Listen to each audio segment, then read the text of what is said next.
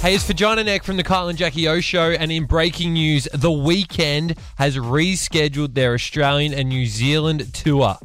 Accor Stadium has been advised, this is an official press release, that the Weeknd After Hours Till Dawn tour is being rescheduled for Australia-New Zealand 2023.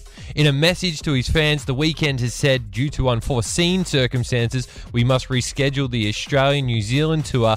New dates will be announced next year and current tickets will be valid for the new shows. Refunds will be available for those unable to attend the new dates. Deeply disappointed, but can't wait to be there with you.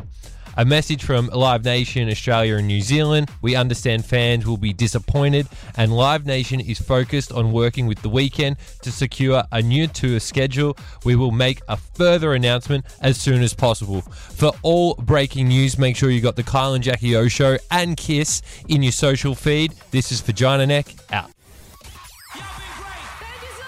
Kyle and Jackie O.